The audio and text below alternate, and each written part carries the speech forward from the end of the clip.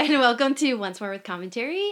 We are a Buffy podcast, and now also an Angel podcast.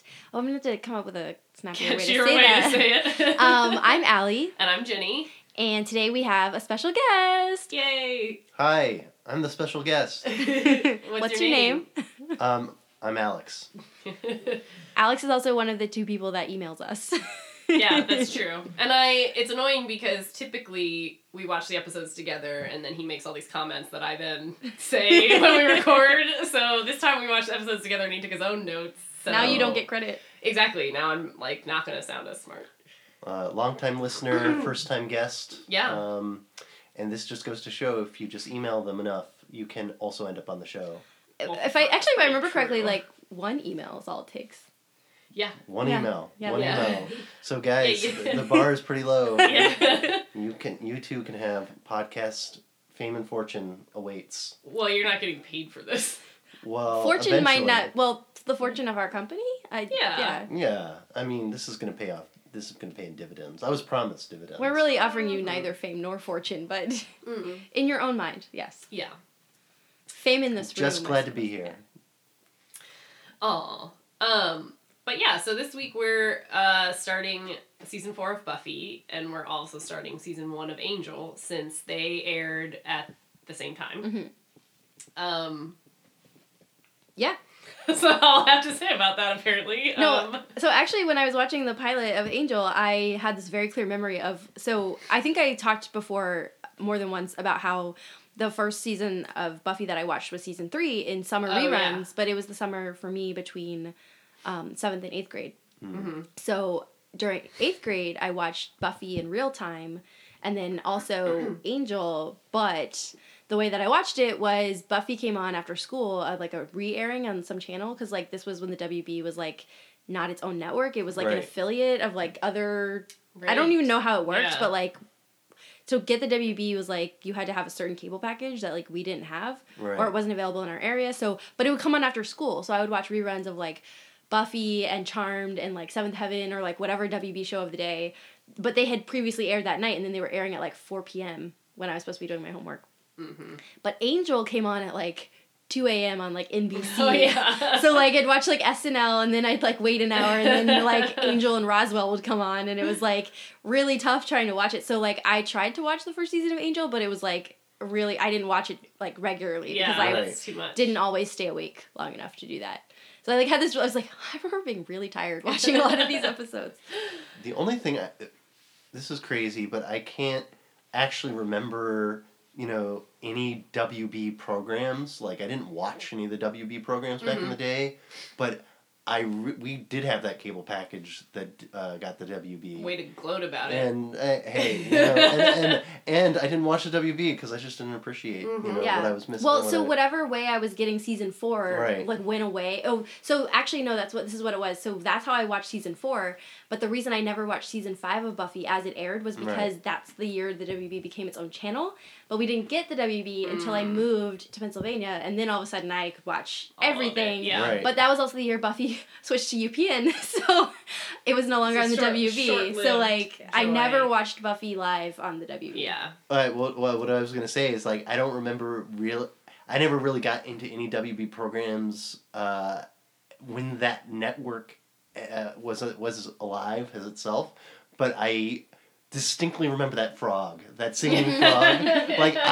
I remember every commercial pitch that frog would sing about the WB. He had a name. Really didn't he? well. Mm-hmm. He did, and he was in his own cartoon. I talked about back this in the recently day, with my but, friend. She's going to be annoyed that I don't remember. Wasn't his name WB Frog or something? No. Anyway, Yeah. and I remember that frog really well. I just don't remember any. I guess Dawson's Creek was on WB, Yeah. and Michigan J Frog. Yes. Michigan J Frog. Yeah, for whatever reason, not watching the network itself, but somehow every time catching the WB, I must have literally flipped through the channels at times just to see that frog pitch the Weird. network. Yeah. Yeah, Anyway. because between every commercial break, they would do some promo with Yeah. the cast of some show and Mhm. with the frog or whatever. Yeah. Yeah. I think they even I don't know if there we was had a it or time where not. they called the network the frog. Does that sound right? Yeah, that does. I don't know. Okay, well, we'll have to go into a deep dive on the history Yeah. of WB. This The is very WB was an important. era of Yeah. like a channel of It its is. time or Yeah. whatever. I mean, like, obviously no longer exists, but like, I would argue, like, I mean, it still more or less exists. online. As yeah. a CW is what I mean. Yeah, but I mean, like, I feel like the CW content versus WB content, like, their content menus are very different. Like, the WB was It's like, so much the like. I feel like Do the you think WB it's was just like, a refinement of what, like, the WB, I think like, it's just. like I think it's just that Nickelodeon it's and- been 20 years, and so Yeah. tastes are a little bit different. But I think the DNA is exactly the same. but I mean, like, there's definitely a bent towards teenagers, but I feel like Yeah. there was also a lot more family dramas, like, Maybe. on, like, yeah, you know, that's Or- all on Freeform now. it's true. Just Yeah. kidding. you- ABC Family. Well, Do they you, used to do you be. think that they were more experimental back in the day because when they were first I think they starting still out? are. They still are? Okay. I mean, not as Yeah. much now. Now everybody's experimental because everybody has to compete with Netflix, Hulu, Right. HBO, Showtime. Like everything's kind of level now. So now everybody has to be experimental. But I still feel like, not to harp on the the one other show we constantly seem to talk about now, but I feel like Riverdale is very much in the vein of Buffy of like Mhm. being pretty. I mean, it's very conventional teen Mhm. content, but the rest of it is, I think, pretty unconventional. So Mhm. I think. I mean, I think the WB was experimental in that, like, Buffy aired on the WB, and, like, Buffy was not a show that other channels probably would have aired. Because, Right. like, who's gonna watch a show about a teenage girl? Like, oh, girls don't watch TV, or, like, Right. whatever those network execs were thinking. But, like, you know, I think to air a show about vampires and demons fronted Yeah. by a female lead yeah. was kind of experimental. Right. Yeah. So, and they definitely pioneered the spinoff for sure. You Not think not pioneered, but I guess what I mean is like perfected, maybe. perfected. I feel like there was a time where a lot of their shows were like spin-offs of other shows. Right. Yeah. Yeah. Pioneer is not the right word, but Yeah. guess- that was a well they went to a lot. Okay. Well, Alex, I forgot to warn you about our sort of like traditional questions that we ask our guests. Oh, that's right. Well, I've heard every episode. Oh, so, that's true. um, You're I should've- one of our longtime fans. That's right, exactly. Um, From the very beginning. Mm-hmm. That's true. Well, do you want to tell us how you got into Buffy? Maybe Well, I know the answer to that question. you know, I'd seen the movie Okay. several times in my Several youth, times. in my wayward youth, because it is a cool concept. Yeah. Even for all the things that the movie does wrong, and things I didn't know at the time. I had no idea the background of the movie. I didn't even know the story of that. You know, all these years later, than watching things like Firefly, and realizing, oh, it's the same person who did Buffy the Vampire Slayer. Right. Like I had no idea. And I also have a tendency to come to things that are amazing late. Mm-hmm. So I didn't get into Firefly until it was already like on DVD, had been canceled for Yeah. years. Well, you and everyone else, because yeah, it was well, short-lived. Fair enough. So I'm guess I'm just like, you know, I'm just a regular guy. I'm just like everybody else. And then I caught a couple episodes of late season Angel on television. And I remember them well. I remember This was specifically when you were the, when you were young or in college or. this was probably the last season of Angel when it was airing. Oh, okay. So this was in high school, I want to say. Yeah. Does that sound right? I'm trying to do the math. Me too. So It was either late 2000 stage high school, early Yeah, maybe. college. It probably ended in 2005, right? So this would, or I'm trying maybe to- then this was like freshman year of college or Yeah, something. maybe it did. It was like it flipping went through the one season channels. past Buffy, and Buffy ended in, let's see, 2003. So Angel So- would have ended in 2004, 2005. Yeah. Yeah, Yeah. so that would have been senior year of high Yeah. school for me. Yeah, 2004. Yeah. Okay, so Yeah, so then okay. senior year Yeah. of high school, I remember we were on a trip somewhere, and flipping through the channels of whatever like rental house we were staying in, and I caught the episode. Spoiler alert! Where Angel turns into a puppet. Oh, okay. And it was a real. I was like, I'm into It's a this. classic. Yeah, I mean, Yeah. obviously there was a lot going on and a lot of characters that Mm-hmm. I like had no idea what was going on or what. It's like, oh man, these people seem to have a lot of drama with each other, Mm-hmm. but also there's puppets, Yeah. and demons, and I liked it. I just never got into it, and it was not a time when it was still that time period when you had to like Have make it an appointment to catch the Yeah. shows you wanted to, Yeah. or Even catch DVDs things on weren't VHS TVs on and DVD. Or TV you on had to, DVD like, wasn't as big back then either. use Yeah. your VCR and record it. Right. Like, Yeah, like DVRs, exactly. I think, had just come out or Right. something. Yeah. Like, it was like TiVo. Yeah. So I was cognizant of this stuff, but I had never really caught it. And then I met this girl, and she just changed my life. And I Also so- caught me watching some. yeah, and I caught Jenny watching some, and I was like, oh, Yeah. I've heard of this. Yeah. And of course, then I knew a lot more about Joss Whedon's connection. You know, that he created the series, he created the movie, and the connection between the movie and the show. And then I caught a couple times that I was home at my parents' house. I would catch some marathons, and I got more into it. In one of Ginny's watch-throughs, you know, before Yeah. this podcast existed, We watched. when in one of her semi-annual trips through the was. entire series, Yeah. it was a time when, you know, I would get home from work and we would just watched watch it. And because I hadn't seen it, Mm-hmm. it was always up my alley, like a lot of things like, you know, Yeah. like that. And So, yeah. yeah. Anyways, and then I made it through season. I started on season 2. Oh, yeah. Made it you, to season that's right. 3. Yeah, you didn't start Then we early. started over again because then the podcast. And then you were started like, happening. thank God you didn't start me on season 1. Well, it was interesting because I then feel like you would have stuck it out. yeah, but it was interesting then to see series because I hadn't seen season 1 and I knew some stuff was explained to me about what had happened. Mm-hmm. But it was interesting then to see the whole season with the Master, for instance, because then there's that season 3 episode, or season 2, maybe I'm... Season 2.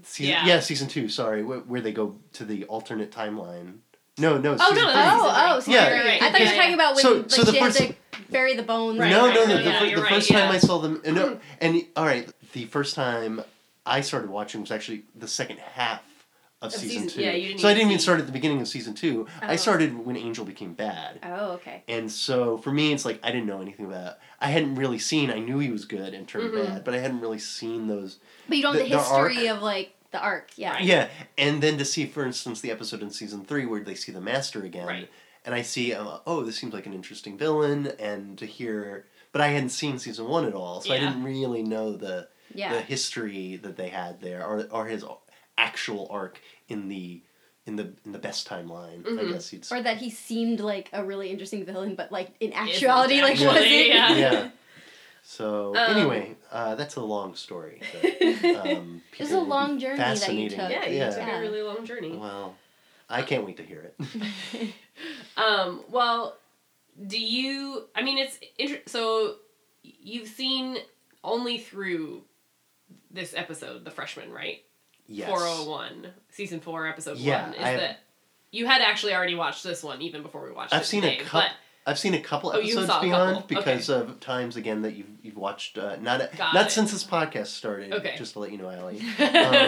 But just previously when I would you know, rewatch yeah, this. Okay. yeah, exactly. But you I've pretty much haven't seen the rest of the show from yes, I know basics. Like I have seen once more with commentary, once more with here. feeling. We've I incepted would everyone. really like I that. like exactly. it. I've seen it. I've heard it. I've lived it. Okay. So I have seen some episodes ahead, and I know the basics because I did read a couple of the comics that are set after the series Got concludes. it. Okay. So you know so some stuff. I know some big plot Yeah. outcomes. Yeah. Who lives, who dies. Yeah. Who Who tells tells their your story? story. Yeah. Nice. So I guess of the I if you know of something that you want to talk about, that's fine. But I guess basically talking about seasons 1 through 3. Do you have a favorite season? 3. Okay. And do you have a favorite big bad? The mayor. Okay. I mean, there's is no there- there's no big surprise. Yeah. I Fine haven't answers. seen. Just Yeah, checking, just I haven't checking. seen obviously. Yeah, I mean haven't there seen are any more of the great big villains to bads come, yet. but yeah, you I have. thought he was gonna come out and say the witch was which was his favorite episode, and Yeah. I'd be like, leave right now. Yeah. Well, I mean, do you have a favorite episode, Controversial. or is there an episode that really stands out to you?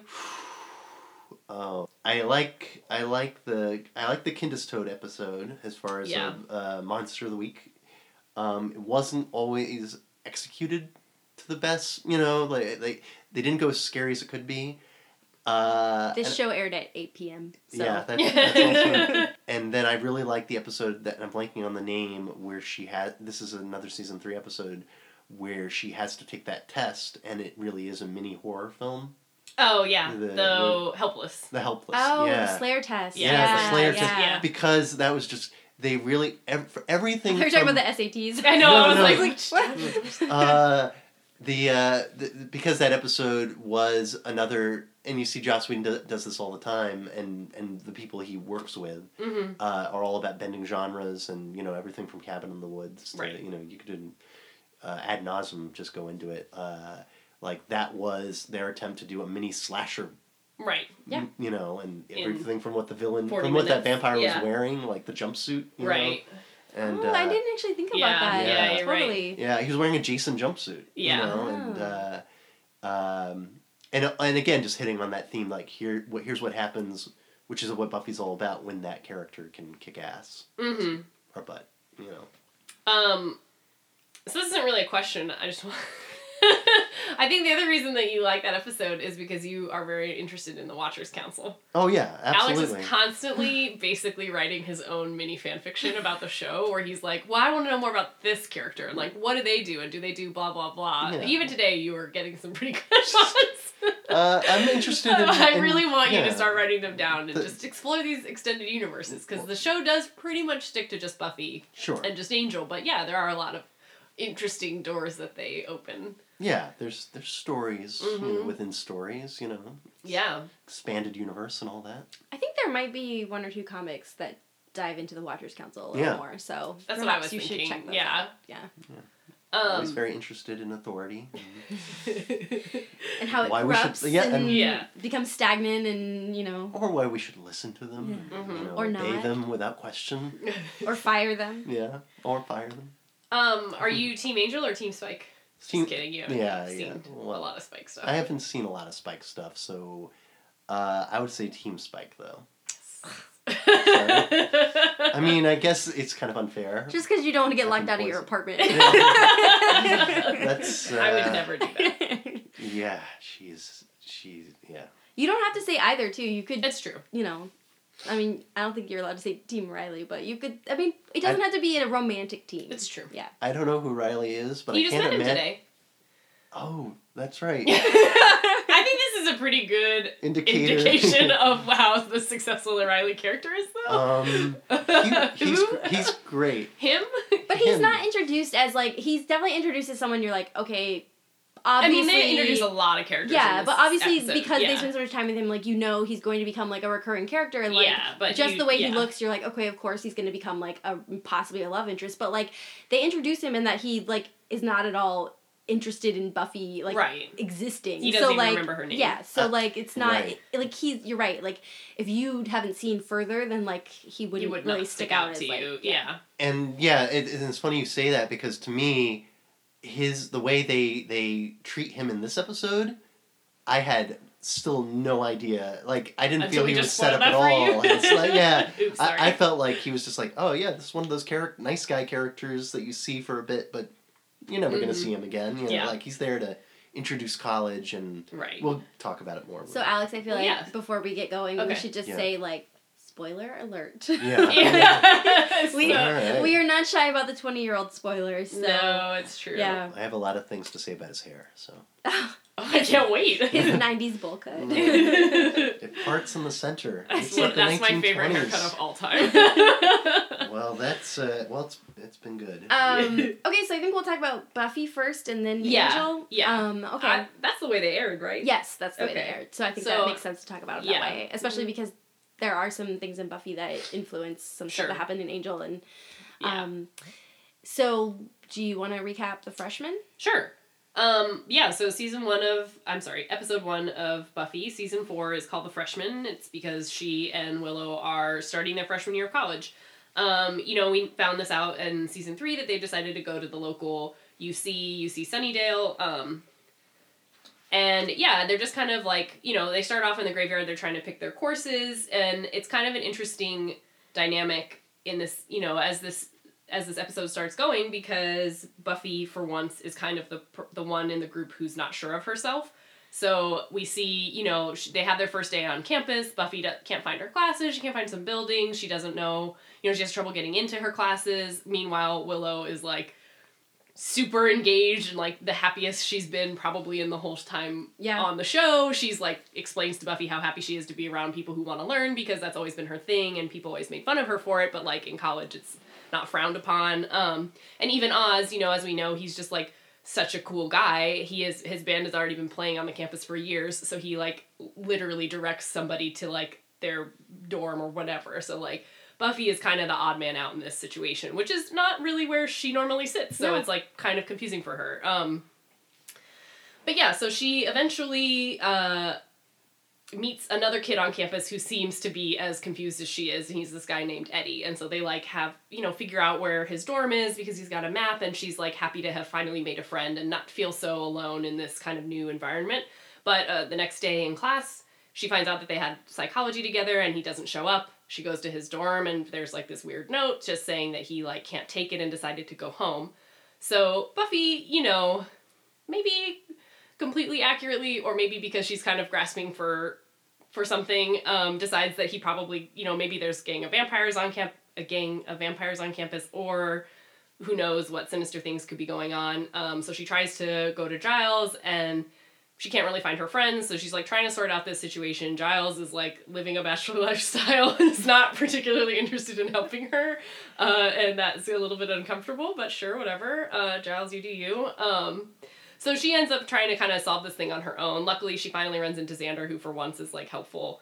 And the two of them piece together what has been going on this UC Sunnydale campus. And of course, Buffy was correct. There is a gang of vampires that's been kind of picking off lonely students so that they can not raise suspicions, and they've been doing it for years. Of course, Buffy finally encounters these vampires, and she actually kind of gets her butt kicked because she's still not totally up to being herself. But eventually she and Xander, again, they get the upper hand on them and they save the day. I mean, and that's kind of the end of it. But she kind of gets her mojo back at the end. She starts to feel more like herself and also kind of understand where she fits in this world. Mm-hmm. And Giles shows up at the last minute to help, but they've already solved their own problems. Did either of you find it interesting that Buffy really started to get her mojo back once she started fighting the vampires? Like, where she was like... I feel like that's really appropriate. Yeah, but like where she became comfortable again, where she was like, okay, it feels like high school, I can handle this, is like, there's a demonic problem, I can solve it, I can handle it, this is what I'm good at. Because I feel like where she's coming from in this is, she's gone from an environment where...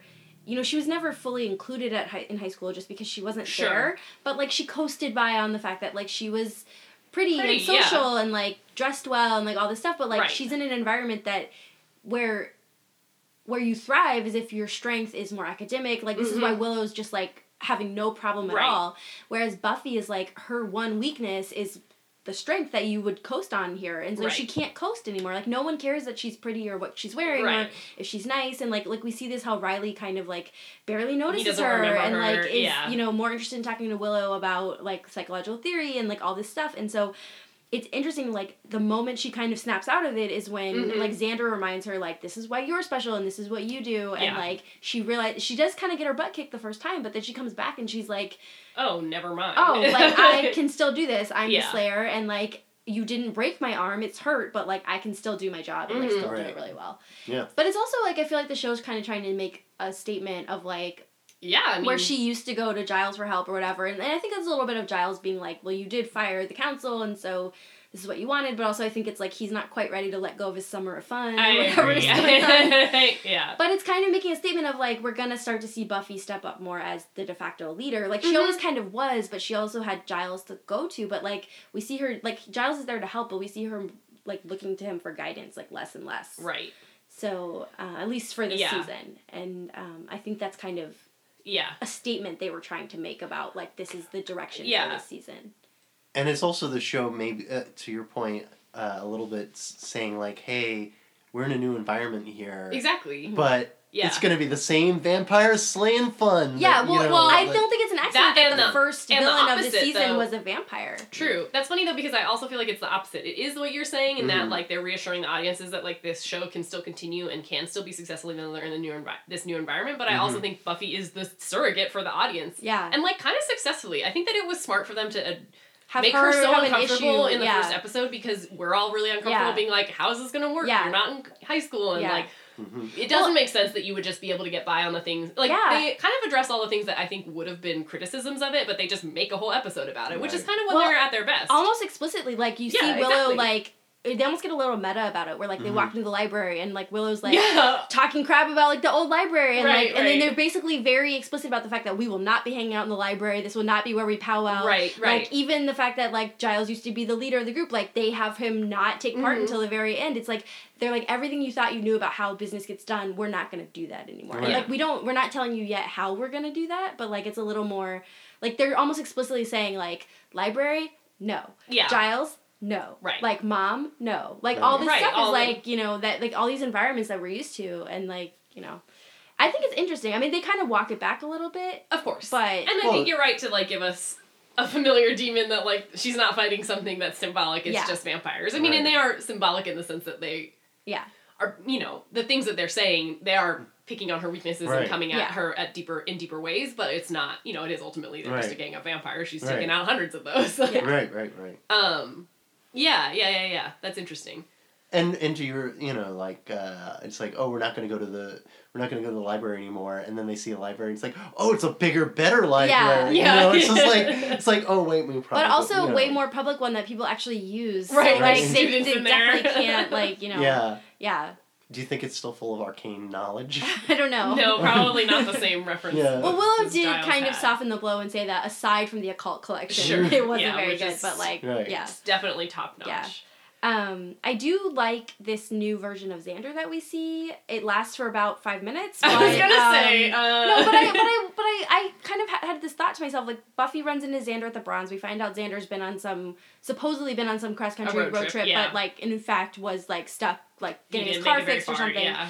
Which is typical Xander. But, like, he comes right out of the gate, like, being a friend. Like, he doesn't seem to have ulterior motives. He's just trying to pep her up, like, trying to tell her what she's good at. He's, like, gives her this great pep talk. It is a good pep talk. Until he talks about imagining her naked or whatever. But, like, I was like, oh, Xander, this is so great. No, and then I was like, and then yeah. you just... No, I had the same reaction, though, which is basically like, oh... Because, you know, we obviously are not afraid of like going hard on Xander. Mm-hmm. I know that in my head there are, like, 2 to 3 moments in the future that are going to happen that are, like, genuinely, I think, really powerful moments in the series. And then this was a funny, like, I had forgotten about this interaction with him. But it was a good, like, this is a mini sample of, like, the one thing that Xander does sometimes do right is be a really good, give people really good pep talks. And it was a really good, like, precursor to one that he's going to give somebody else down the line. And I was like, oh, okay, so it does kind of fit with him that this is something that he could do. But also I think, too, like, they're presenting him, before his little backsliding, like, he's also a more mature Xander. Like, he's calmer, he's, like... coming in, like, the voice of reason, which is not a role that we usually see Xander inhabiting. Like, usually he's the, like, rash one that wants to just go off. But, like, I was like, this is a great use of Xander. Like, and I think the show shifts, like, this starts a shift of Xander's character, which is why maybe in retrospect we didn't hate him as much as we've actively been hating him this run-through. Or at least in my he's gonna get another pretty bad moment in this season. He absolutely... Oh, next season. He absolutely will. But I'm saying, like, more and more the good moments seem to outweigh the, like, disgusting moments. But... And I think this is kind of the first start of, like, they almost do, like, a little bit of a reset. Right. Almost. Right. Because then he's immediately back to talking to her face about, like, and I mean, that's just, like, okay, he's still 18, like, whatever. Right. The other thing that I really liked about that scene is, I mean, and this is also, like, this was not a subtle thing, but, like, it was so jarring to watch Buffy go into the Bronze and know that she's not going to see Angel there. Because, like, every time she ever went there, you know, she would turn her head and there he was. And so, like, I was, like, literally sitting there, was, like, hurting my heart a little bit to just be like, oh my god, he's not there. And then she, like, thinks she sees him for a second and, like, he's not there. I mean, they kind of cheated. They totally had David Boreanaz do a cameo. Like, I was like, that's definitely him. But, like, So, is it strange at all that this place is still large enough for a UC campus and the Bronze is still the only place in town?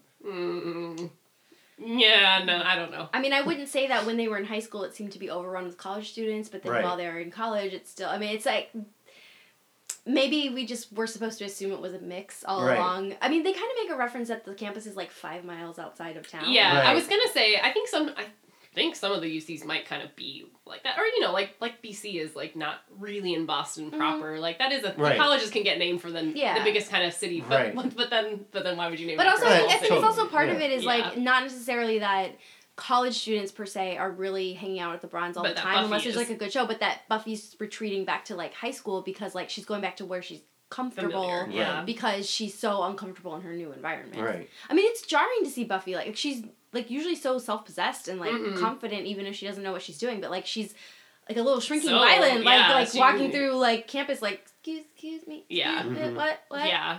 where Yeah. do I go? I mean, and she has some pretty admittedly like rough well, experiences yeah. out the gate. You know, that scene where she goes into the pop culture class to try and get a seat is like, that professor is just clearly out of line. Yeah. And not to say that it's unbelievable. I'm sure there are, you know, professors Well, like that. I especially- haven't really had especially- any like that, but... Right. I have, and there are always the professor of like pop. Right. So, Culture, yeah, you know, because he's already like feeling those- insecure about Right, whatever something he's a little teaching. less Yeah. prestigious. Yeah. Where he's Yeah. like drinking something out of a mason jar, Yeah. and you're just Mhm. like, I guess it's coffee, but you know. Yeah. Should we talk about Kathy, Yes. our favorite Pilates Yeah, instructor? you're gonna write down her real name. Really quickly, but while we were still on Xander, speaking to two Californians, he got as far as Oxnard, that's where he broke down. Uh-huh. Mhm.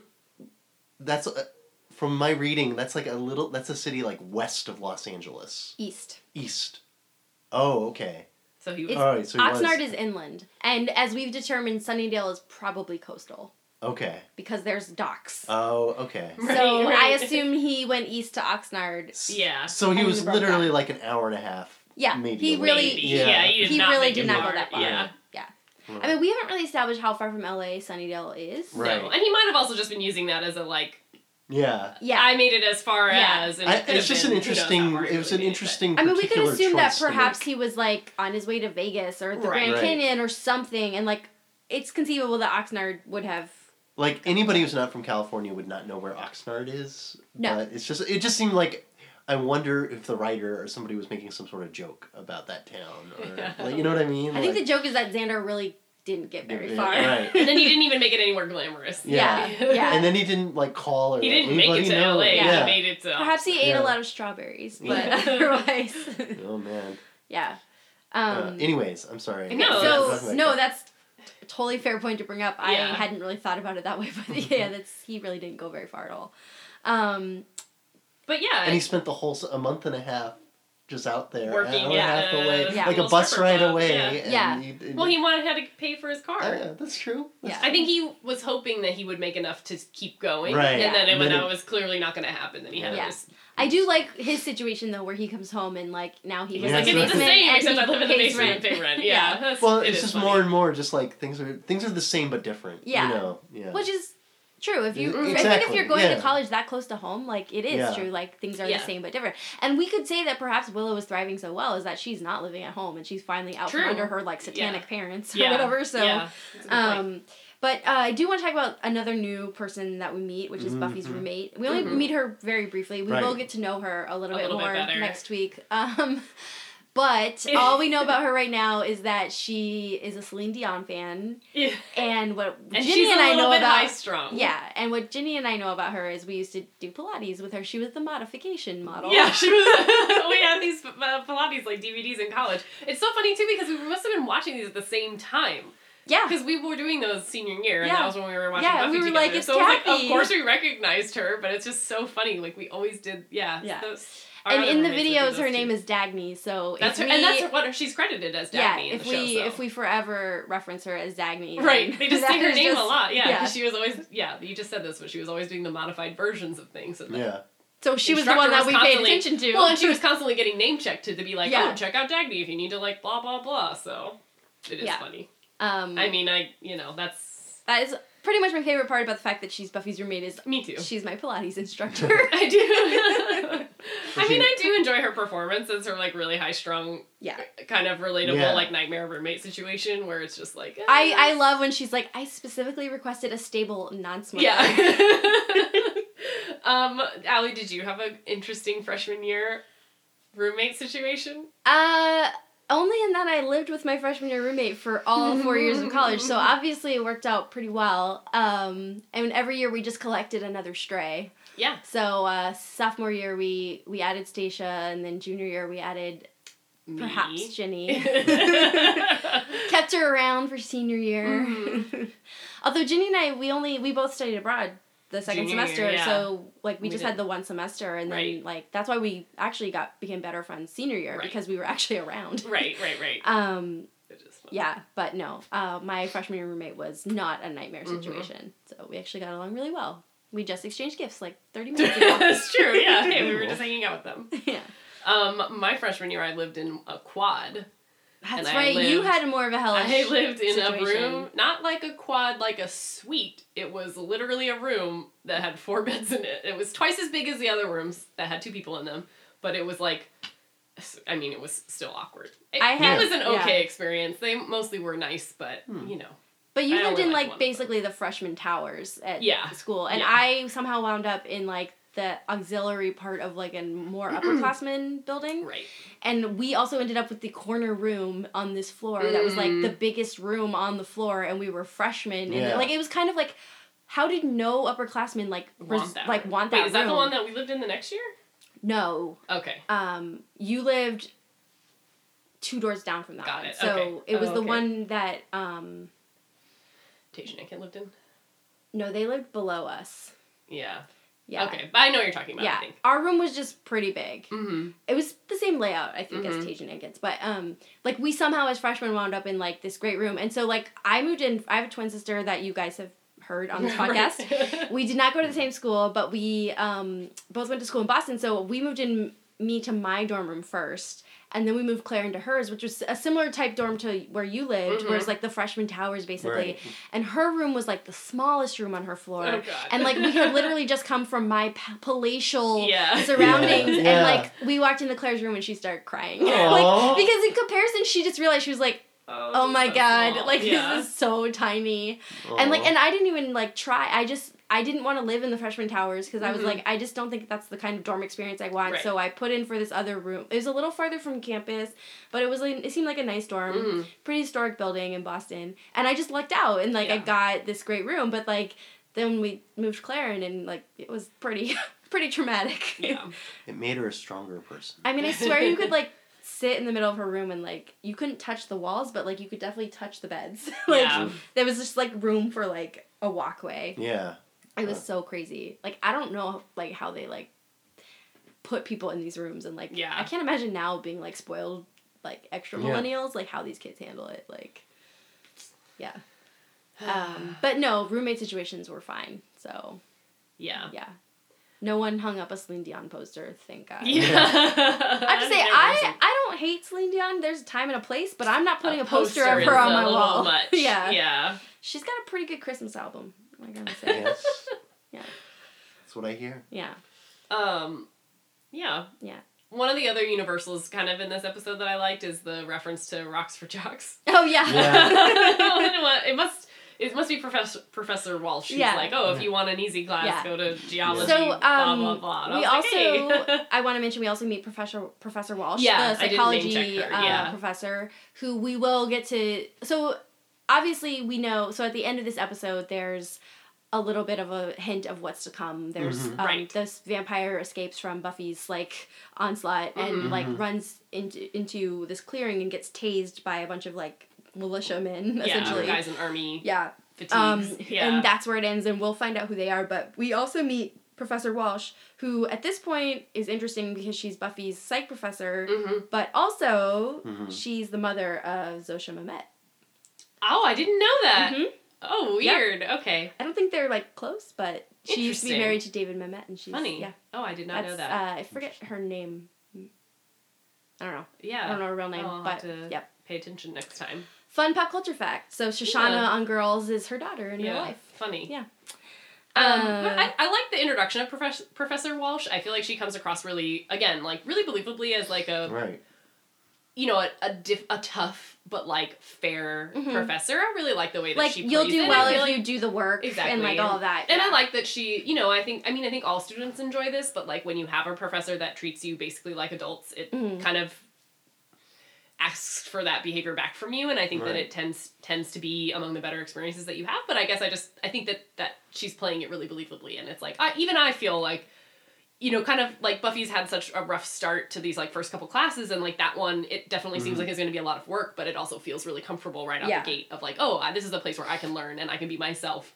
Well, you kind of see Buffy, I think Sarah Michelle Gellar plays that scene particularly well, where you can see her kind of go, but also like determined, like she's like, I'm going to prove that I belong here and I can do this. Yeah. And like, you know, that's kind of nice. I agree with you. Yeah. That's one thing also about the college experience is like, you choose your courses, which is something they're doing at the beginning. Yeah. Which we didn't talk about, the vampire. Oh, yeah, I do want to talk about that. But that she can't quite, like in high school, just the way the system is, you can kind of, she was able to slide by. Because she is smart. And she had friends who were able to, you know, tutor her. Exactly. And in college, you're a little more like, you choose your course load, and you have a lot more free time. Yeah. That you, as an adult, so in some ways, slaying becomes a little easier.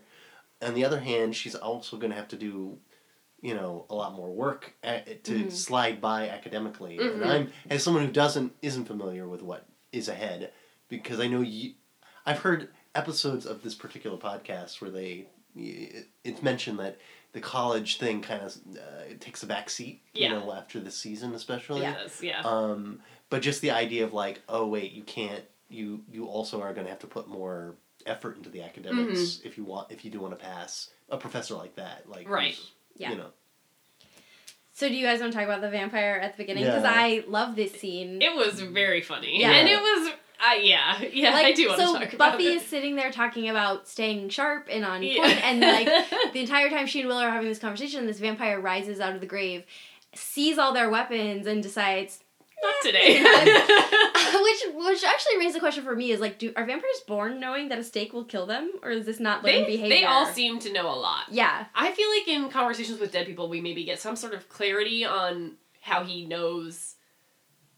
Because I feel like they also know she's a slayer sometimes. Yeah. Right. I don't remember even what the concept of a slayer. Right. Yeah. I don't remember what the answer to that question is, but I think we will get an answer to it. But either way, that is funny. That they do seem to be born with some innate, like, awareness to these things. But I love that at the end she's like, is this guy ever gonna rise? Well, and I just love that vampire. Where it's like, you know, because it is sort of one of those things that I think you say sometimes to yourself when you're watching TV. And you're just like, why are they even fighting with her? They know she's the slayer. Yeah. And it's like this guy who can be like, yeah, she's a slayer. You know what? I can just go somewhere else. It's like a lot of the vampires that come out of the ground everyone seems to harbor this illusion that I'm going to be the one to take her down. Right. You know, but this guy was like, no. I don't need that. I like him. I respect that. Yeah. It's like, know your limits, man. You don't have to go for glory. Just survive. So another interesting side of that whole scene that I thought perhaps they were getting at was, you know, because Buffy does get taken down by Sunday and her goons pretty quickly, for the fact that we've seen Buffy take on much harder vampires before. And you could argue she's not really quite in the mental state that she should be in, but also,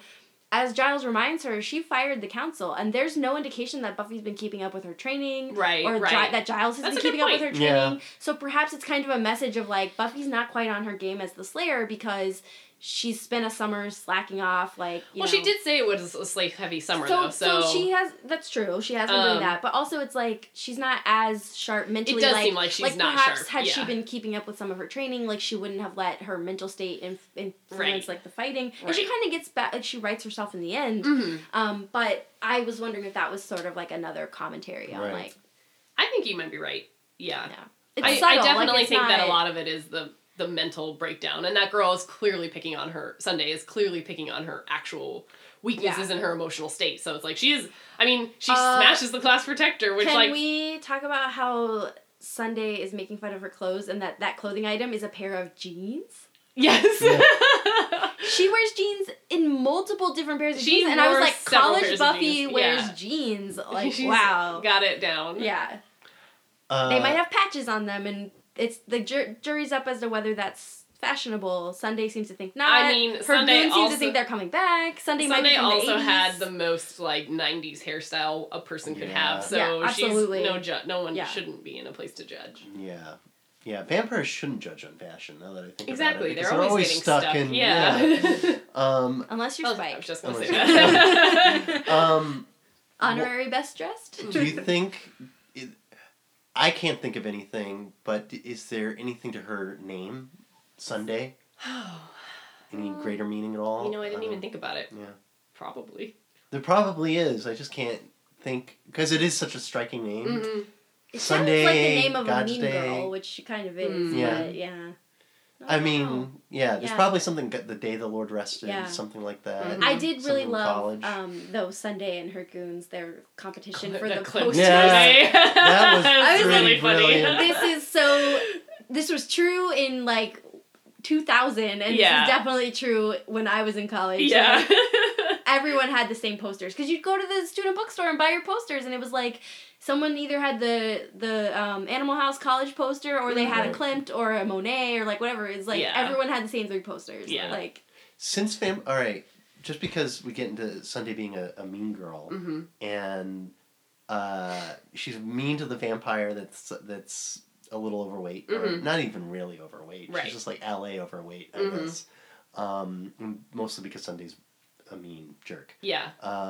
But what it made me think about, like, all right, vampires are corpses that are brought back to life. They stay the same forever. Can vampires work out?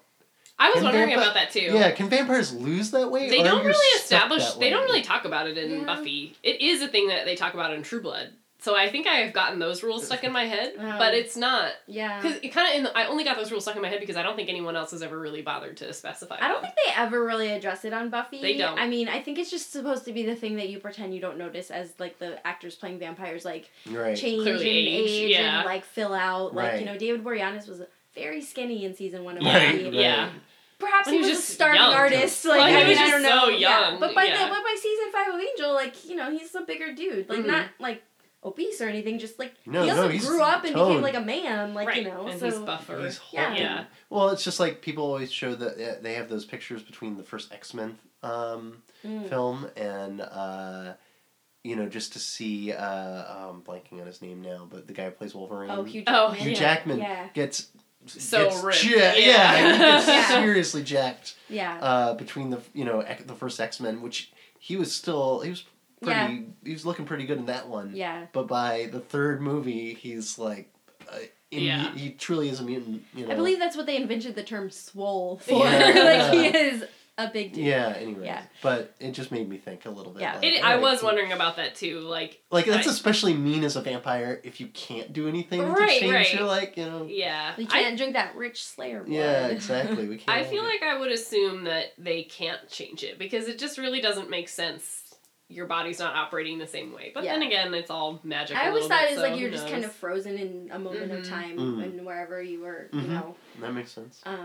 Like, it's kind of interesting how Spike dyeing his hair, like, Right. I'm assuming, like, once you bleach it, it's stuck that way because, like, it's not going to grow out of it. Like, you could dye But they it back. specifically but, show like- that in season 7 he doesn't have just dyed hair for an episode. Yeah, so I think he was bleaching it, but, like, it But it is is a little weird, interesting. Like, yeah. how is his hair growing? Like, that's like Willow asking Angel, "How do you shave?" And then we got Yeah, this that's debate of right. like, does Angel even need to shave? Like, Yeah. Right.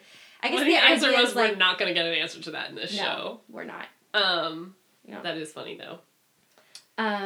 Okay, so do you guys want to talk about Angel? Well, let Or me do you ask have you anything just. more to say about Buffy? Well, I do. I know Alex has something to say about Eddie.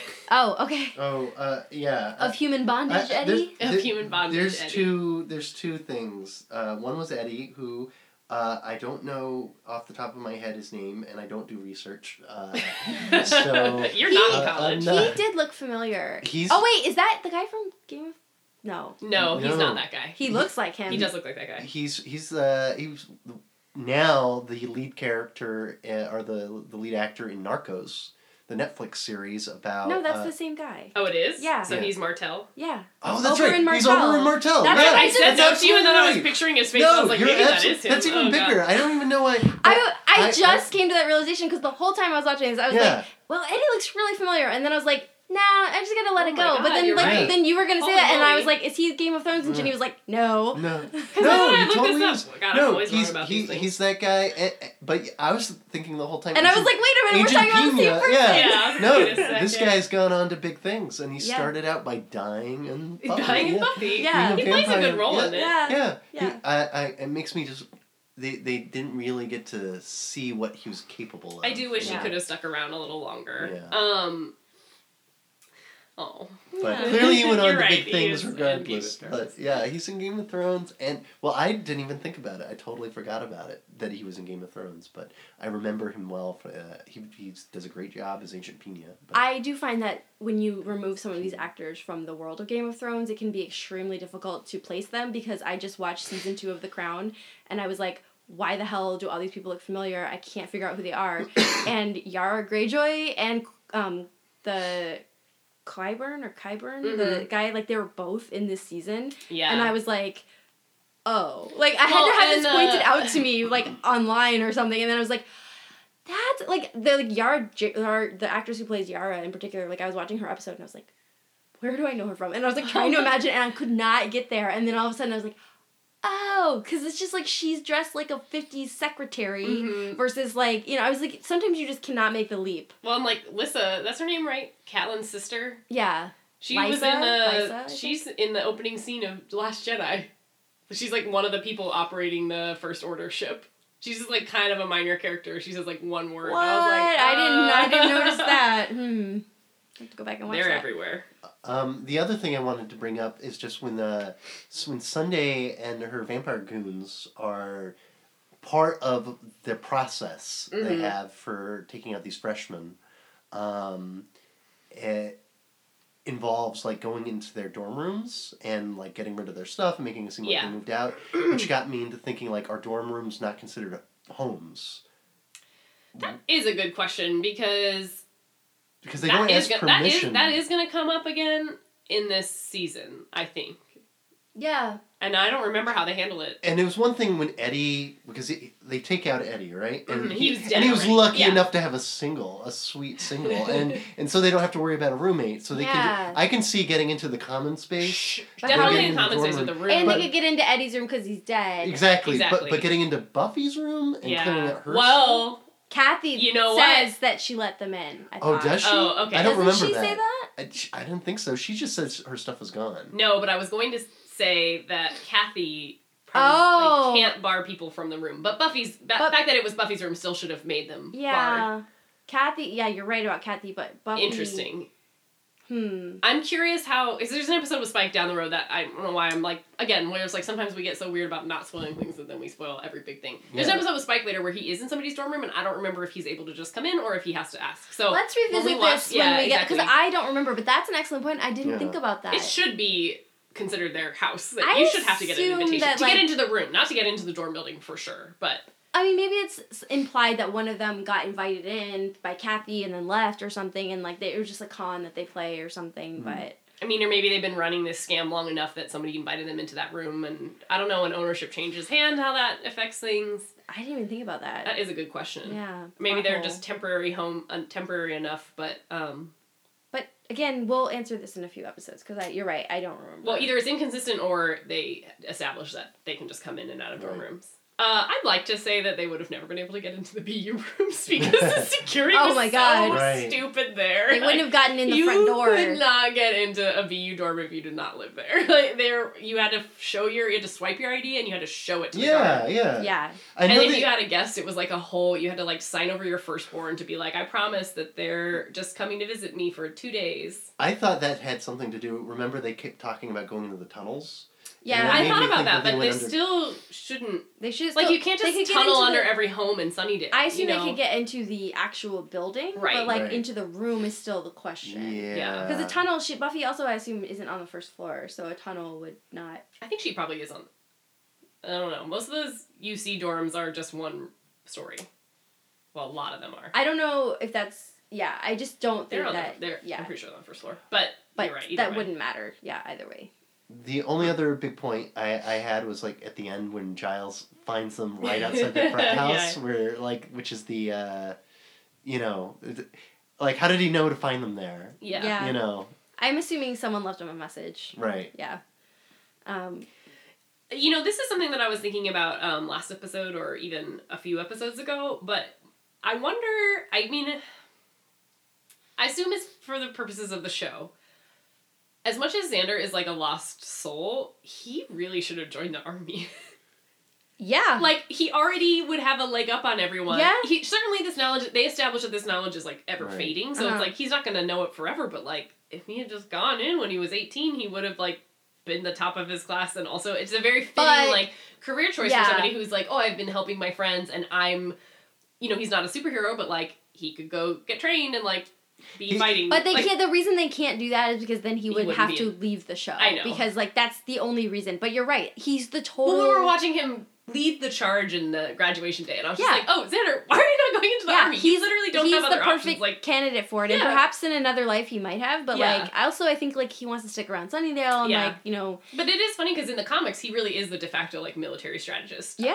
I could easily see, just because of the nature of the show, like, they could have done something where it's, like, for the summer, he, like, comes back in an army uniform, and he's just like, I did the Army Summer Internship Program. Or you for, know like, what, 3 like. months, and I, like, killed Saddam Hussein, or Well, this whoever. also It's like- isn't inconceivable, but this show is taking place in 2000, so you know 9/11 hasn't happened yet. Mhm. Yeah. Have Xander go away for the summer to basic training, come back and get stationed at that base that's apparently right outside of Sunnydale that they like Exactly, rob yeah. all the time. So Yeah. like Yeah. this isn't unheard of. Like that Yeah. actually would have made a lot of sense. Especially for... But I have a feeling Joss Whedon had an affection for Slacker Xander, so Right. It's true. And I mean, and truthfully, Xander really is a slacker, and I can Yeah. understand why he personally wouldn't want to do that, but it really does seem like not only a viable option for him, but like a really good option for him. yeah. Especially given what one of the big bads, or one of the...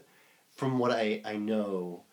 This season, one of the organizations yeah. could tie in very easily to him also having That's true. military That would be interesting. knowledge than hearing Perhaps things. there was an unexplored arc of Buffy not only getting lured into this world, but Xander joining as yeah. well. Right. So But yeah. Well, and I guess just, again, because he's always lamenting how he can't contribute to this group and he's the only one who's not a superhero, like, really would have made sense for you to get in there. The one way he has consistently been able to contribute to them is this weird lingering yeah. military knowledge that he has. And Honestly, it's like, that Halloween episode for one character was yeah. the gift that keeps on giving. It really Right. Because was. Buffy's not like, I remember how to be a simpering idiot, or Yeah. you know. Yeah. That's pretty. That's gonna come in now that I'm handy. thinking about it, or being a ghost. Yeah, Yeah. yeah. Being a That's funny. a sexy ghost. So. Okay, now I'm ready to talk about Angel. Okay, so we have the pilot episode of Angel, which aired right after this season premiere of Buffy, and so we open up on Angel in a bar in LA, seemingly sobbing drunkenly about his lost love Buffy, and we see him kind of follow this like group of shady guys out of the building with some girls. Turns out these guys are vampires, and Angel is not drunk, and now he also has sleeve stakes. And so he quickly takes down these guys, and, you know, we kind of see, like, Angel's on a mission now. He's, like, superhero Angel. Like, he's out in LA, he's fighting evil. But he's also apparently cut himself off from the outside world, so, like, this woman bleeding from her altercation with these men, like, you know, kind of tempting for him, because we then meet the character of Doyle, who reveals himself to be half demon, but he presents himself to Angel as he works for the powers that be. He gets these visions that kind of show him people in trouble, and he's sort of been sent to go help Angel find his way, because while Angel apparently has moved to LA to become a superhero, he's also cut himself off from the outside world, also apparently suffering the after effects of drinking Buffy's blood, where he's still really tempted by blood, so he's kind of cut himself off from humans, which Doyle tells him is only going to get worse. So he concocts this plan that Angel's going to go help this woman, Tina, like this waitress, and turns out she's an aspiring actress who's embroiled in some kind of shady thing. We don't really get, like, the specifics of it. I assume it was some sort of, like, I pay your rent, you give me sex kind of situation. Sure, like, yeah. it's unclear. But turns out this guy that she's afraid of is a vampire, and Angel is unable to save her.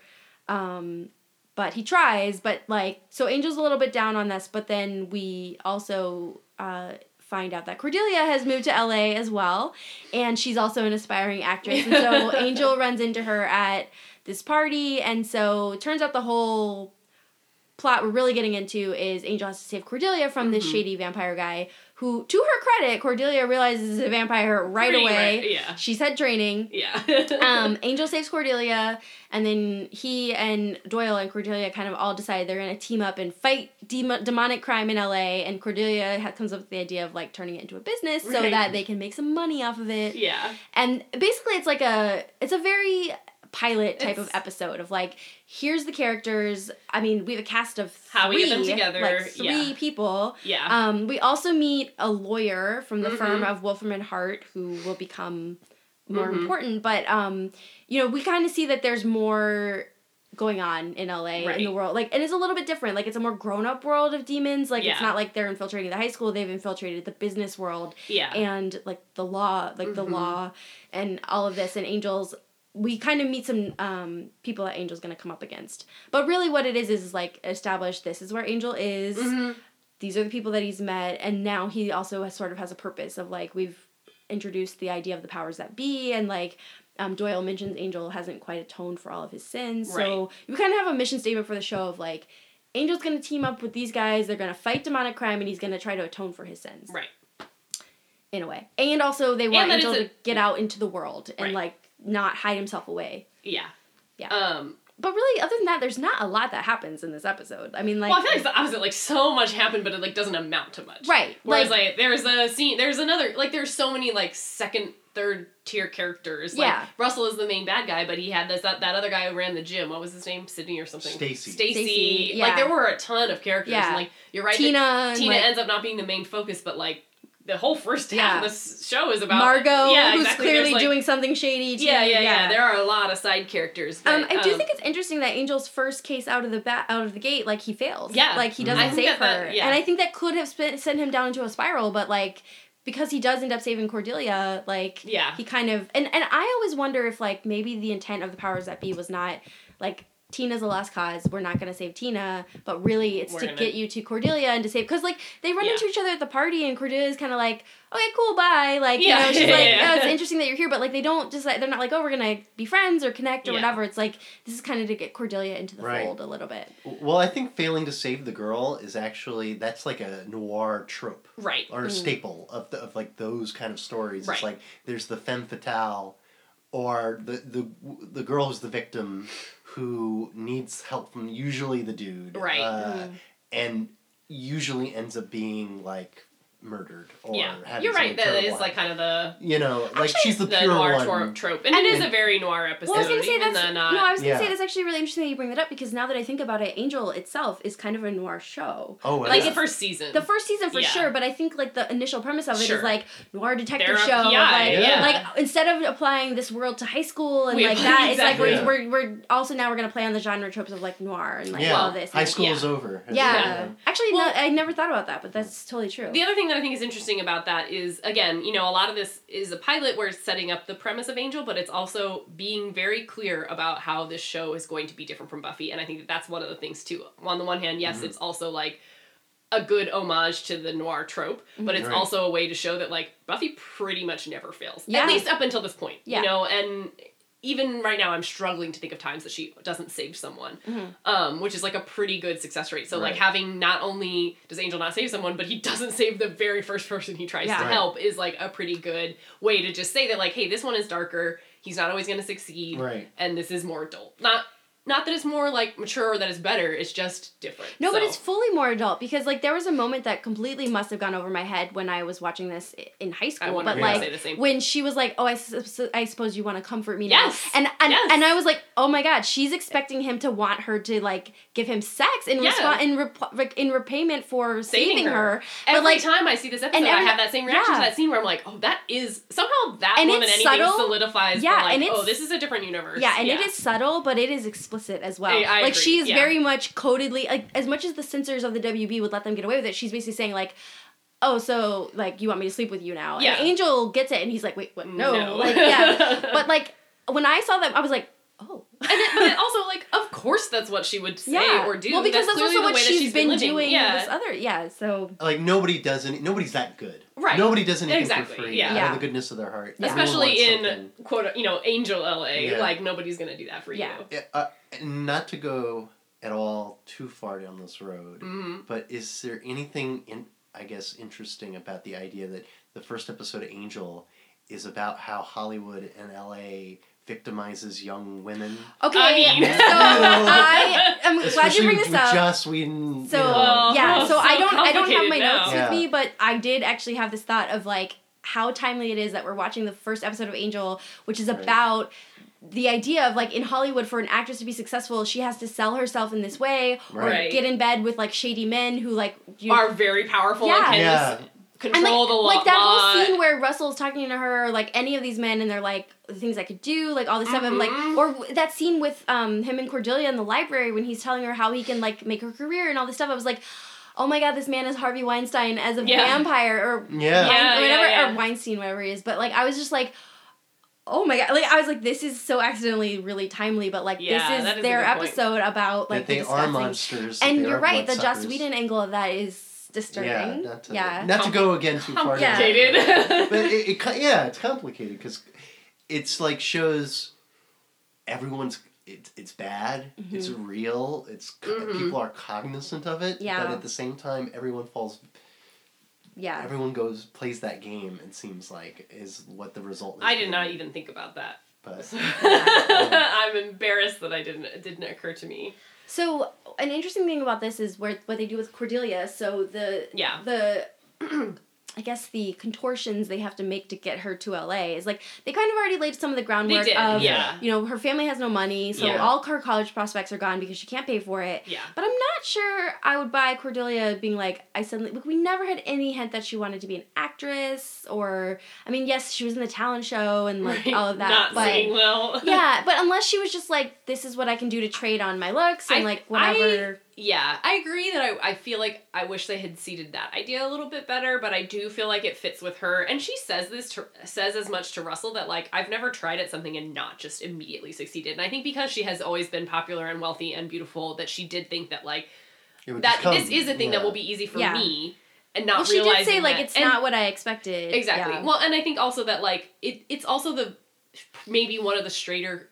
If it had worked out, one of the straighter career paths to being wealthy again. To not just, like, getting a job and, like, working day to day, but, like, she's used to a certain lifestyle and maybe is seeking that out. In addition to, like, she probably would enjoy being famous, you know? Yeah. But that is a good point. I do kind of wish they had, like, laid that groundwork a little bit better, but I think it mostly makes sense. So what do you think of the dynamic of bringing Cordelia onto Angel, whereas Cordelia and Angel have a history on Buffy of Cordelia for a time thought she was competing with Buffy for Angel's affections or whatever, and I thought about that a lot when I was watching the scene of them at the party where Cordelia's like, oh, hey, how's it going? Okay, bye. And like, she's just not interested, and because I think at this point, like, the history of Buffy and Angel is like, she knows, like, well, she's just been through that whole part where he turned evil and it was just like, probably turned her off a little bit. But I was thinking about, like, Cordelia is such an interesting character to bring onto Angel because there is so much unexplored dynamic. Like, you know, Willow would be like, okay, she appreciates Angel and, like, you know, she likes that he was there for Buffy, and, like, Xander would be, like, just antagonistic or whatever. But, like, aside from the early season 1, season 2 of Cordelia and Angel, like, they don't really interact that much before this. Like, this is the first time it's like they know each other, like, Angel's already seems kind of charmed by her and, like, you know, wants to kind of look out for her, but, like, we've never really seen them. He did laugh at her joke. Yeah, but they haven't spent that much time together. No, they haven't. Yeah. Like, he was not... Yeah. Yeah. Go ahead. No, but just to your point, I mean, she really is the logical choice for that. Both because they don't already have a dynamic that's set in place, and also because she's the one that Buffy could lose. Yeah. You know, like, it just wouldn't make sense for Willow not to be with Buffy. And it wouldn't really makes that much sense for Xander to... Maybe they could have done it with Xander, but, like, no one else would have really fit. Well, we've talked about, like, where's Cordelia going to go in the Buffy world? Like, exactly. She's like, not going to go to no UC Sunnydale. Yeah. Like, she's already kind of played out, like, the whole mean girl thing. Like, once you get out of high school, it's like, what's the point of this character? Like, and, like, she has a maybe respect for Buffy, but I think it's clear also that they're never really going to be friends. No. Like, they might be good colleagues, but they're never going to be friends, so... Yeah. I think she's perfect because she fits... It's another to go down the noir path again. Oh yeah, I saw this every. She's basically she's his girl Friday. Yeah, you know, absolutely, and she has the personality for it. She's smart. She's the comic relief. Yeah. She's like and she's experienced. Beautiful. She's ditzy. Like, she's got all of that. It's like Tina, unfortunately, fits in this. You know, she's the one. She's blonde. And she's, like, pure. You know, like the pure ones who, like, even though she's had all these harsh. Terrible experiences. How pure is she? Well, I don't know about that. Well, but no, she's had these harsh, terrible experiences, but she still acts like, you know, it's like, I'm she's innocent. Still good-hearted and wants, she's supposed to go home to Montana. Yeah, exactly. And so she will be the victim. Yeah. Versus Cordelia is a little more savvy and smart and able to like and heart and is willing to do what it takes to survive. Yeah. And that makes her different. You know, like she's going to be the survivor. Well, and the one that's more capable than maybe in a noir movie. Like there's the heartthrob. Like the detective character is initially more interested in this other woman who ends up dying. Because she represents something else to him. She represents innocence to him. And yet this other girl who's always there, I think of Vertigo. Yeah. There's Midge, who's like clearly the girl he should be with and he was with, but he's always still interested in that other girl, who like represents something else to him. And it ends up being sacrificed. Spoiler alert for Vertigo. It's about 50 years ago. Get over it.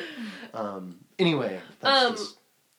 Kind of to your point, and some things that both of you have touched on, though, too, I do, again, another reason why I think Cordelia is a particularly good choice for this is because, like you were saying, she does get into a dicey situation with Russell, I think out of desperation, not because she's being stupid, but because she genuinely I think she knows she's heading to something shady. She does, and I think even she kind of makes an allusion to, like, what am I going to have to do for you? You know, she knew what was potentially on the table. Right. But I think the other thing that she offers, to both of your points, is that she is experienced in this supernatural world, so she does also pretty immediately identify that he's a vampire. Doesn't take much, And she really doesn't even, like, she's not even mad at him about it. She's just like, oh, you're a vampire. And he's like, what? I do like his reaction. Yeah, he's like, he was so surprised. Yeah, he's like, what? He's like, no, I'm not. Yeah. Well, it spoiled the game for him. It did. Like, it changed the power dynamic. It did a little bit, that he, like, couldn't quite get his footing after that. I mean, he could, but not in the same way. But anyway, I guess I'm just saying that, like, she is another really good choice because Cordelia has all these characteristics that are just really entertaining and also makes sense for her to be a partner with someone because she can spot things, but she's also brutally honest, but she's also a go-getter, and she is pretty smart, I think. Yeah. So, and it also, I don't know. She's it also says something to me that even Russell is another one of those guys, like, everyone in LA, everyone underestimates Cordelia. Yeah, and for sure. Including Russell is just, like, looking at her in the video, and maybe it's because, again, they have a different image in their mind of what they think they want, and they look at Cordelia and they're like, yeah, I don't think that's a long-term product. I'm just going to keep her, like, she's just good for a snack. Yeah, exactly. Yeah. It's just like, oh, man, she's going to turn the tables on you, buddy. So, but speaking of that, so what do you think about Angel Action Hero? Because, like, we see him in the beginning and, like, he's clearly taking on a new active, like, role, but, like, the way Cordelia says when he shows up, she's like, oh, you don't know who he is. He's going to kick your ass. And I'm like, is he? Like, it's like, what has Cordelia seen to prove to her that, like, he's totally capable of, like, I mean, like, yes, he's fought evil, but, like, she's talking about him as some, like, mythical, like, you know, slayer version of a vampire or something. I think he is that, though, isn't he? I feel like he's pretty well established as basically Buffy's counterpart. Yeah. The only problem with him is that he occasionally turns evil, but, like, otherwise he's pretty much, I just felt like that was, like, a very strong, like, this is, like, I mean, we're talking about, like, that they kind of went at the end of season 3 of, like, Angel joining the battle and like all this stuff, and like maybe that's where she's coming from. I wonder too if a little bit of it is her fronting, just trying to be like, oh, maybe. Now you don't even know, or sort of tangentially to that, so relieved that she has a friend who she knows is capable, that she's not afraid to state that, like, well, he's totally gonna beat you, even though she doesn't necessarily know that. Also, you know, Angel, what makes Angel different, maybe than other than having a soul, and maybe it's I don't know if this having a soul, to get into that whole thing again, like makes this easier for him, but he's able to adapt to and evolve with the times more than other vampires in some ways. Like he although I do love the reference to him not having a stock portfolio. How dumb are you? But he didn't have to pay taxes all that time. But like he learns how to use computers. Finally. Well, we'll come back to that point. I don't know when that happened. But he even has technology, like he bypasses the alarm security system at Russell's place. I think he just kind of blew it up. I feel like some of that is more like they just never really address it because he wasn't the brains behind those types of operations. Angel thought the monitor was the brains of the computer, so he obviously learned some literally stuff. was like, maybe he took computer lessons from Willow before doesn't he Cordelia left. say that, like, he needs someone to, like, do the computer or something? I guess he did all this research about, Oh, on the What's-her-face's- library, yeah. Yeah, he breaks into the library at night and uses the computers to find new Well, maybe he news knows how to articles use about- a computer, he just doesn't understand how it works. Maybe, but I still feel like that was a bit much. I Yeah. wish that there I had did been like some his connection. 3 monitors. I know, open. I was like, on all that's, 3 like, computers. clever. Well, because the internet was really slow. Maybe. You had to look up everything Alright. individually because you couldn't have tabs. It was like, it took... Maybe. He was still on a modem, Jenny. Alright. This is not the question that you were asking, but I just do want to say this again. Because for whatever reason, the last time we watched... I've only watched Angel all the way through once. I've seen seasons 1 through... I think seasons 1 and 2 I've seen a couple times. Especially these early episodes, I've definitely, started the series a lot and then not finished. And I always liked it, but... I just want to say that again, that, for whatever reason, this time through, I'm really appreciating Angel more. And, what do I think about Angel action hero Angel? I love him. I love this version of Angel so much. I'm, really happy to get to spend this show with him now instead of watching him still relate to those other characters. Not because, even, I was saying in the last episode, I really missed him at the Bronze the way that Buffy missed him, but I'm mostly just so happy for him to be able to, spread his little angel wings. Well, you know, Doyle says, high school's over. Yeah. They kind of say, he's separating from this. I do love that they seem to be getting into the humor of him being an old vampire in a way that they didn't before. Yeah, I mean, When just- he's talking to her and he's about Montana, and he's like, I was During there the during the Depression, Depression, yeah. and he's like, my depression. Yeah. during when I was depressed. Yeah. I was depressed there.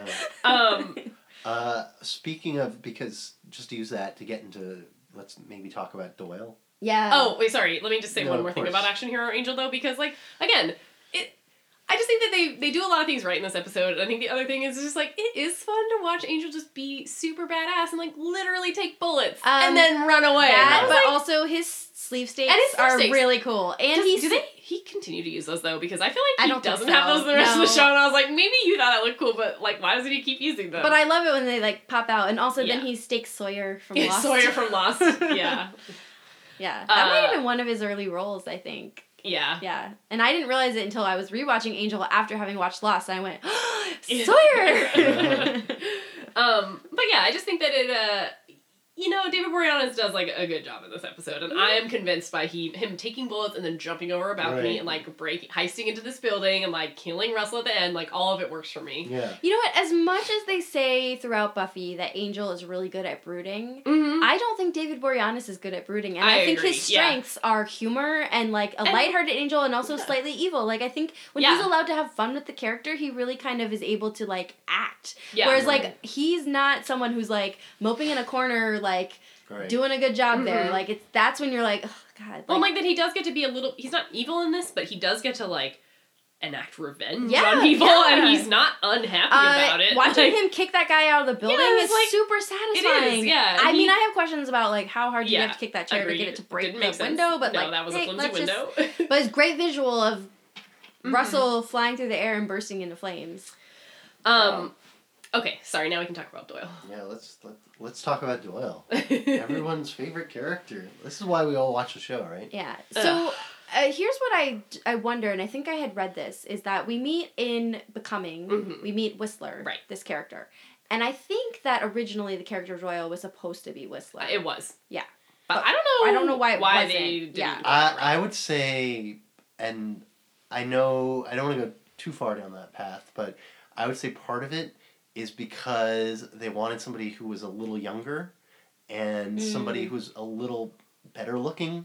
Not saying Doyle's. No. I that's my thought. Is somebody I who's a do- little more standard WB. I did get the impression that it was an acting, a casting choice, not so much a story choice. Yeah. But maybe I've made that up. Because over the if you years. think about Doyle versus Whistler, because of the hints that Whistler drops in his episodes, it sounds like he's a little bit has premonitions of some kind. Sure. He knows what's Yeah. gonna happen because he's oh, I thought this was gonna be Angel's big moment because I thought this was supposed to happen. He knows without being there Right. what's supposed to be happening. So he's kind of got a line into it would have been a good tie-in. Yeah. It is weird that they But didn't. I think Even if they just given him the same name and recast him, it's not that weird to do that in television, Well, especially when yeah. you make a new show. Especially because Doyle is the character, at least for a little while, is going to be lusting after Cordelia. Yeah. Mm.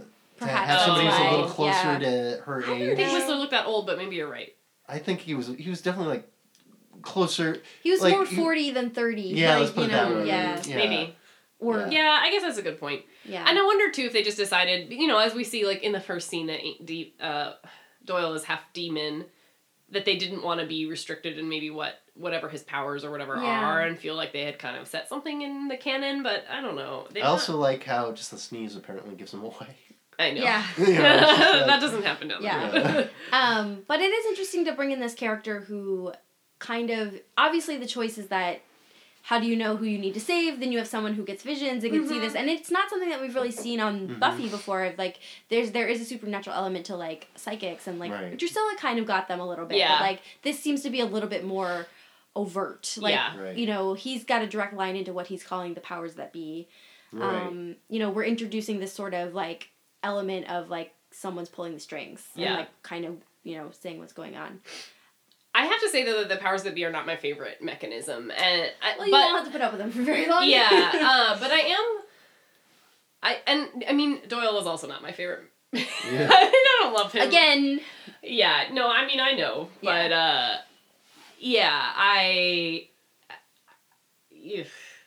that's what I have to say. Yeah. What about you? Doyle's great. Do you like him? No, I mean, maybe you're just indifferent. I don't know. Yeah, I don't like Doyle. To me, hasn't really come into his own. Yeah. I understand the reason. Like, to me, I have my opinions that I just said about why they replaced Whistler. Yeah. And I just still don't think Doyle is kind of like in the Xander role, you know, like he's kind of stuck with like, well, he can't really help in a fight, and yet, you know, or whatever, and he can't. He doesn't really have a big part to play except initially to say, you know, to be kind of like the.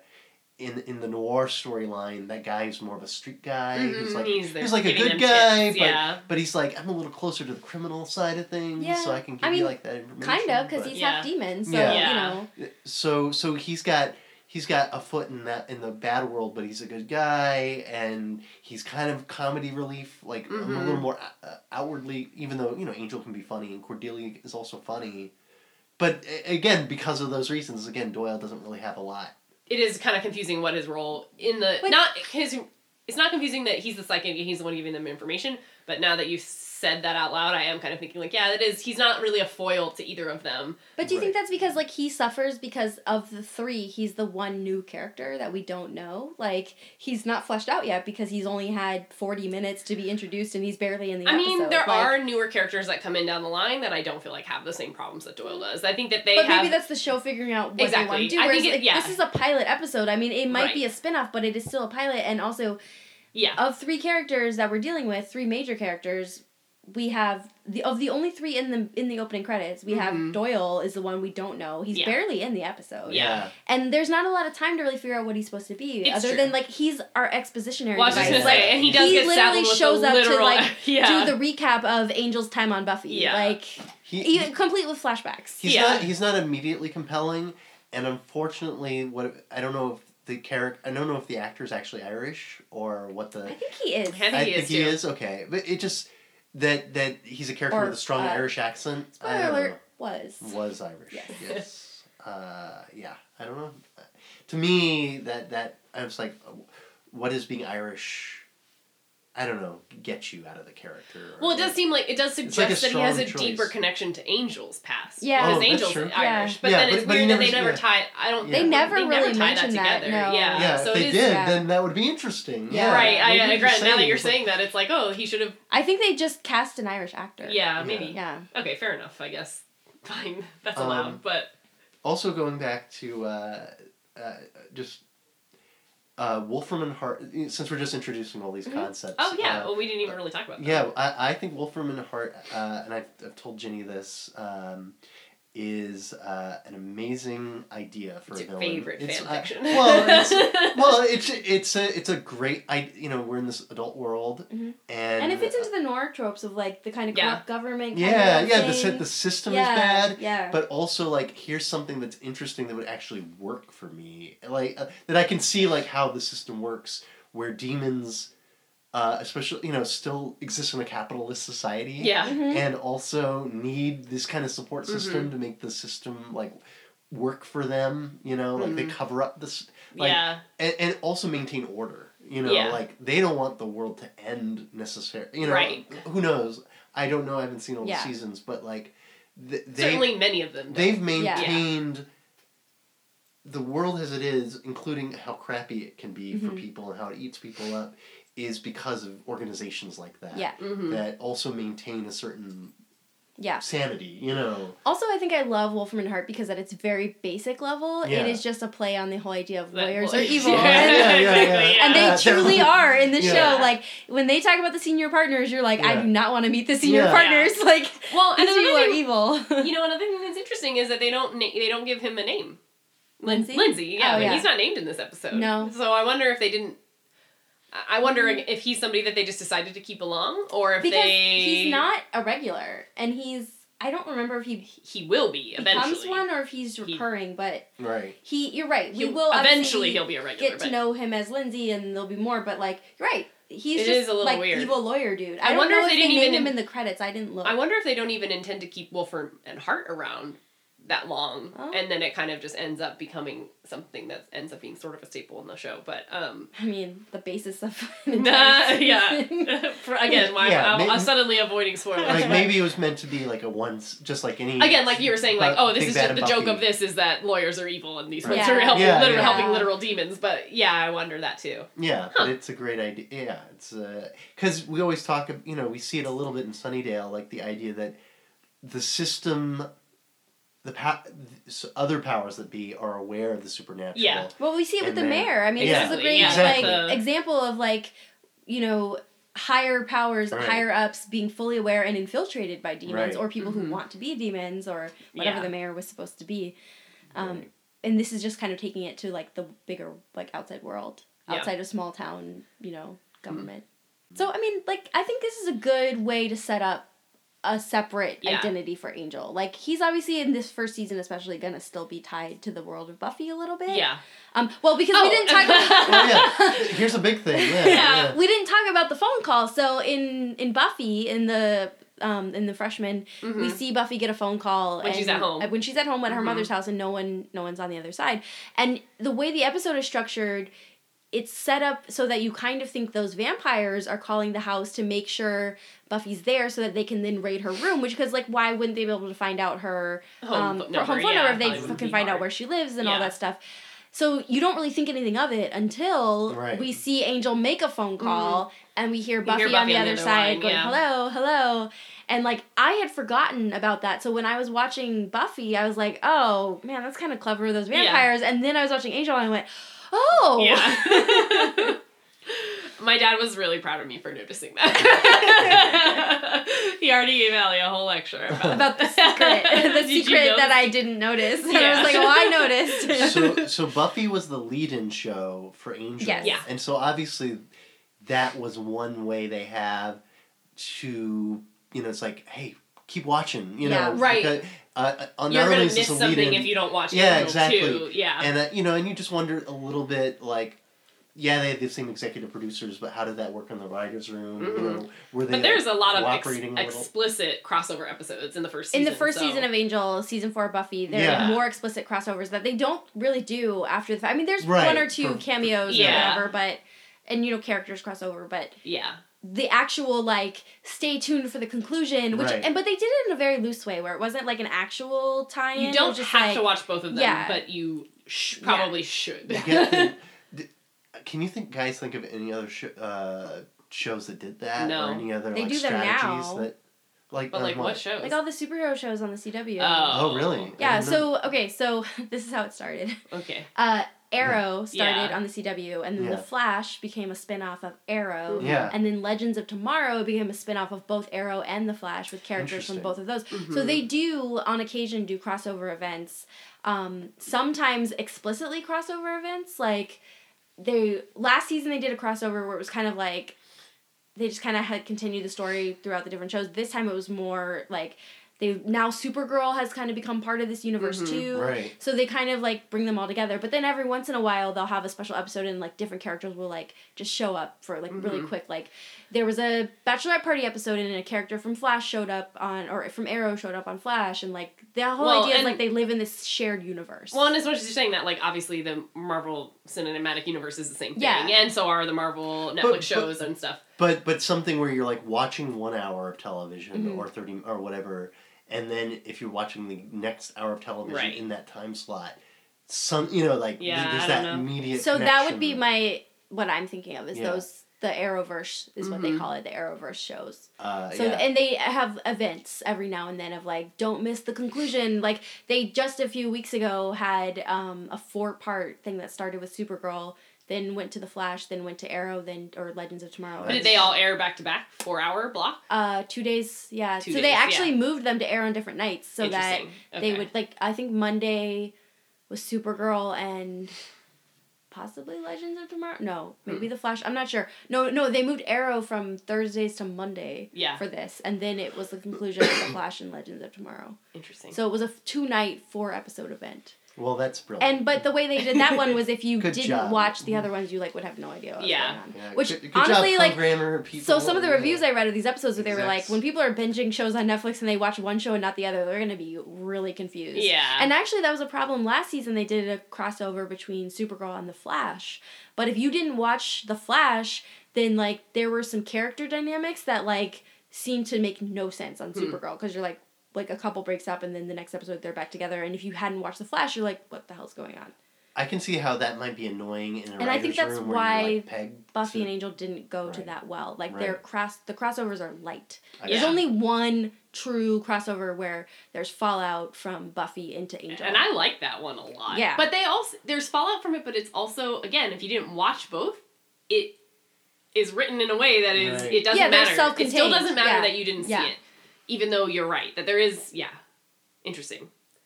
Well, I'm really excited to watch season 1. My recollection is that season 1 is among my favorites of Angel, and I think Okay. kind of what we've been hit the nail on the head so many times, but like the whole film noir and the PI sort of tone, I think, is just super fun to watch. And so, like, obviously, the longer that the show goes on, you can't really have 5 seasons of that because it just doesn't, it's just not a very sustainable it premise. gets boring. Like it's like case of the week, like yeah, so, yawn. like- Like I want a sustaining arc. So they do have to move into some different things, and I think that some of those are less successful and some of them are more successful, but I think that ultimately it is a really satisfying first season, so I'm excited to get through it. Was anyone else struck by how small the cast of Angel is compared to Buffy? You know, like there's 3 characters in Yeah. the opening credits, and obviously that expands over time. But like, Yeah. and I wonder if that was just like they were like, "This is where we're gonna start.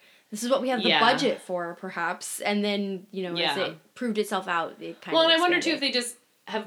It definitely seems like they learned a lot of lessons. This is not season 1 of Buffy. No. This is so much more sure-footed, but at the same time, I think they're maybe leaving themselves some doors open to like Yeah. be able to Yeah. reformat things as needed Yeah. if it's not really working. If And this spinoff fails completely, then we only have 3 cast members. We can fold To at least work 2 of them back back in. into Yeah, Angel or into yeah. Buffy. Or even just to know that, like, hey, some things that we think are going to work aren't really going to work, and to leave ourselves a door for them to leave. Right, and it's a world that's already created, Mm-hmm. in some ways, like because of all the work that's been done in Buffy. Yeah.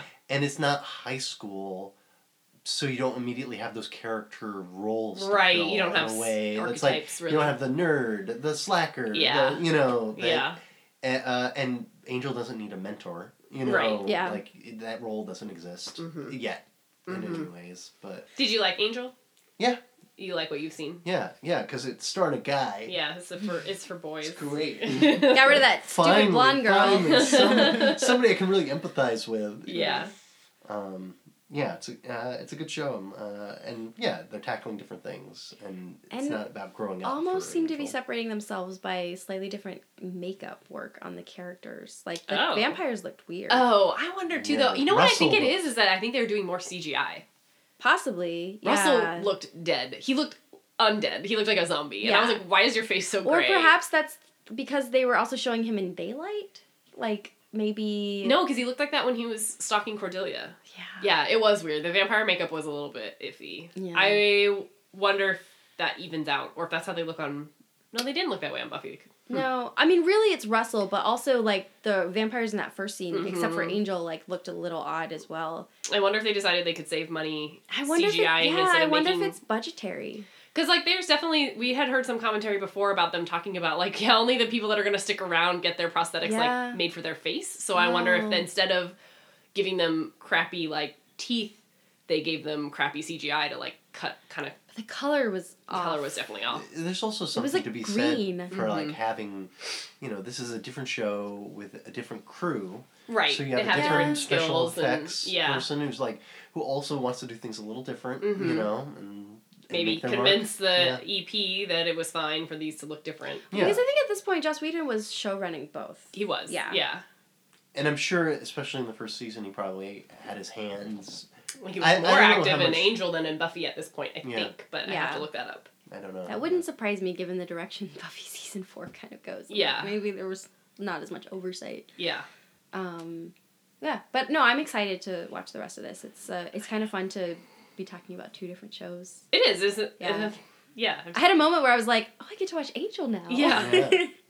I'm No, it's a good allowed, idea. finally. Yeah. Again, my dad was like, don't you have to watch a second episode of Buffy? And I was like, no. Not anymore. Yeah.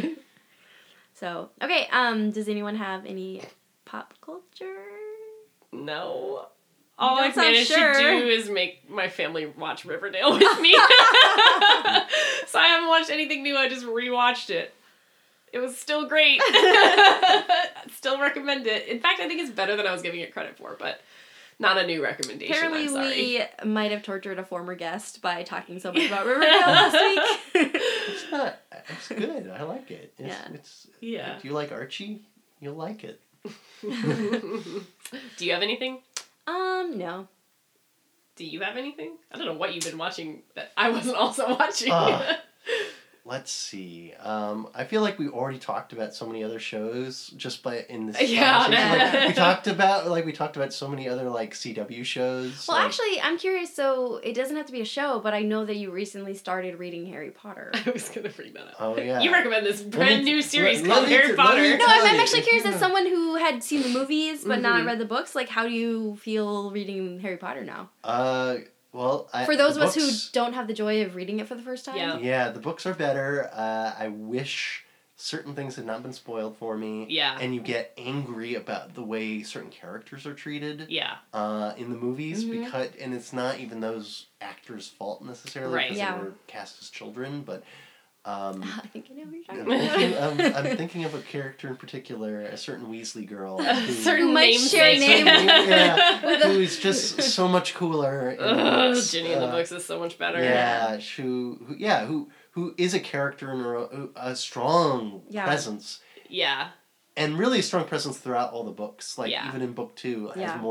has more going on. And I just remember watching the movie and being like, "Oh, she's here," Yeah. and apparently she was important. Yeah. I Yeah. honestly always wonder if it was a fault of the writing and trying to fit too much into the movies, Yeah. or if it's also was like they realized the actress they were working with wasn't Ugh. particularly strong. It's just like also then it's like you cast these two as children and then Right. they have to grow up and somehow Have develop chemistry, I mean, yeah. I think Ron and Hermione suffered from a similar thing where it was like Yeah. they're too familiar with each other at that point, Mhm. Right. you know. And is it their fault that like in the movies like Harry and Hermione have way more chemistry than Yeah. Ron and Hermione? And it's like, meh.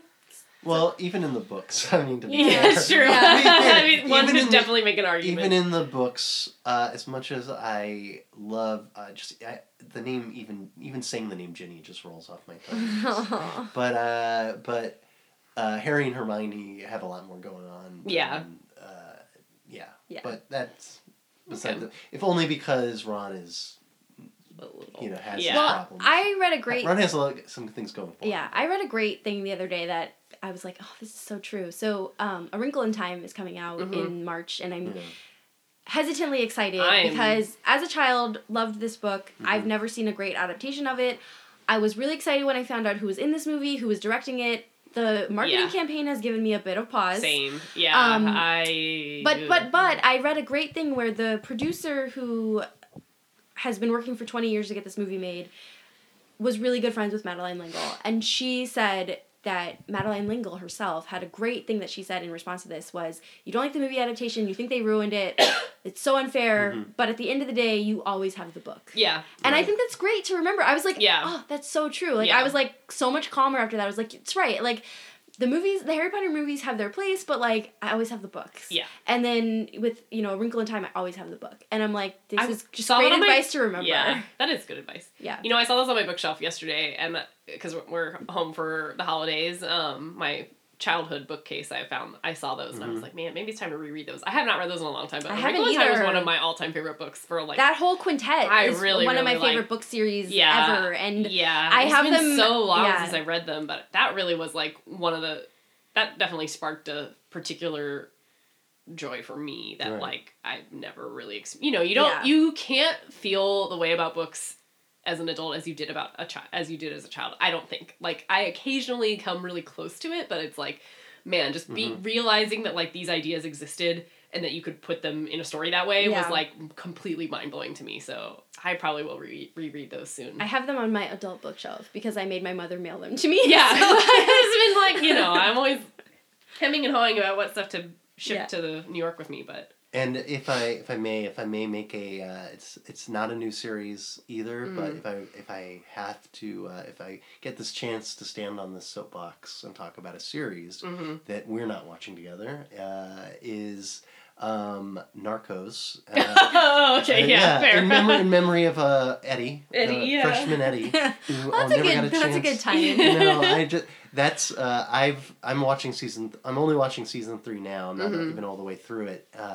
It's a Netflix series that initially was just talking about the rise of the drug trade, and especially in the context of America's war against drugs in Colombia, and how it's framed around Pablo Escobar, the first 2 seasons, and the hunt for Escobar, both the American and the Colombian hunt for him, but it's very much set in Colombia, and even though it's a Netflix series, it's made by Americans, I believe, or maybe it's a co-production. I don't know that much about the production, other than it's a Netflix show.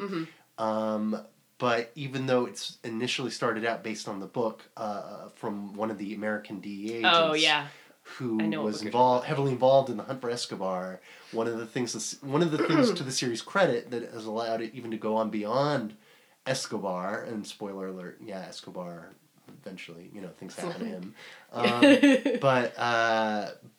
But it's really a series about how Colombia is affected, about the people of Colombia, and also about the military and government of Colombia. Interesting. And how it reacted to the rise of the drug trade, and how America its interference in South America, and how, on one hand, these governments and people in South America dealt with their own internal problems and the interference from the United States, and how the United States also created these problems. Right.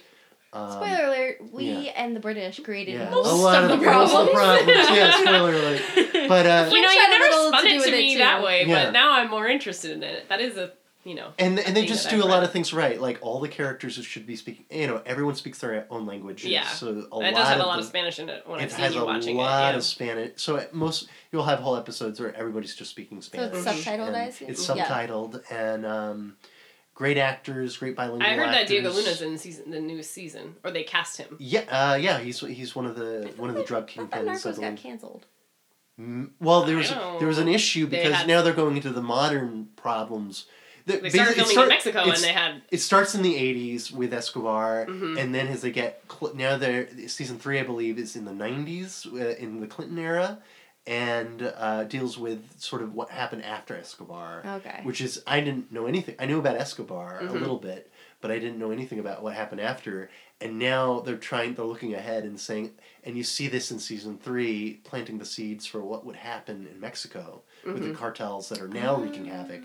And got into some real world. And they had there was somebody who died. So and then the guy who plays who played Eddie said, "I will not continue the show unless you can guarantee the safe." I know keeping things real is important. He basically said, but we're not going to go to these actual places. Yeah, we don't need to die over it. It's not worth dying. Yeah, interesting. Exactly. So anyway, great show. Yeah, I recommend. Cool. Well, on that note, I think this week I'm I didn't really think about this. God, me neither. How do I choose? Do I have to pick one for each show? I think you No. do. Really? Oh. No. Right? All right. No, you're right. One for both. I'm sorry. One for both shows. I think it's just team for both. I think I'm going to be Team Cordelia. I was really impressed with... I almost said that too because of the way she handled the Russell situation. And she's like really scraping by, and I'm like, not... I think she should be making different... Yeah, she should be making different decisions, but I also think she's like really making it work. But also I think I'm going to say Team Angel because, you know what? Like, action hero Angel. Starting over in a new series, like, he shoved a guy out a window. Yeah. Like, it was like a good week for Angel. He lost a girl, but, you know, gained a friend. That's right. Alex? Team Spike. That's loud. Yeah. I miss you, Spike.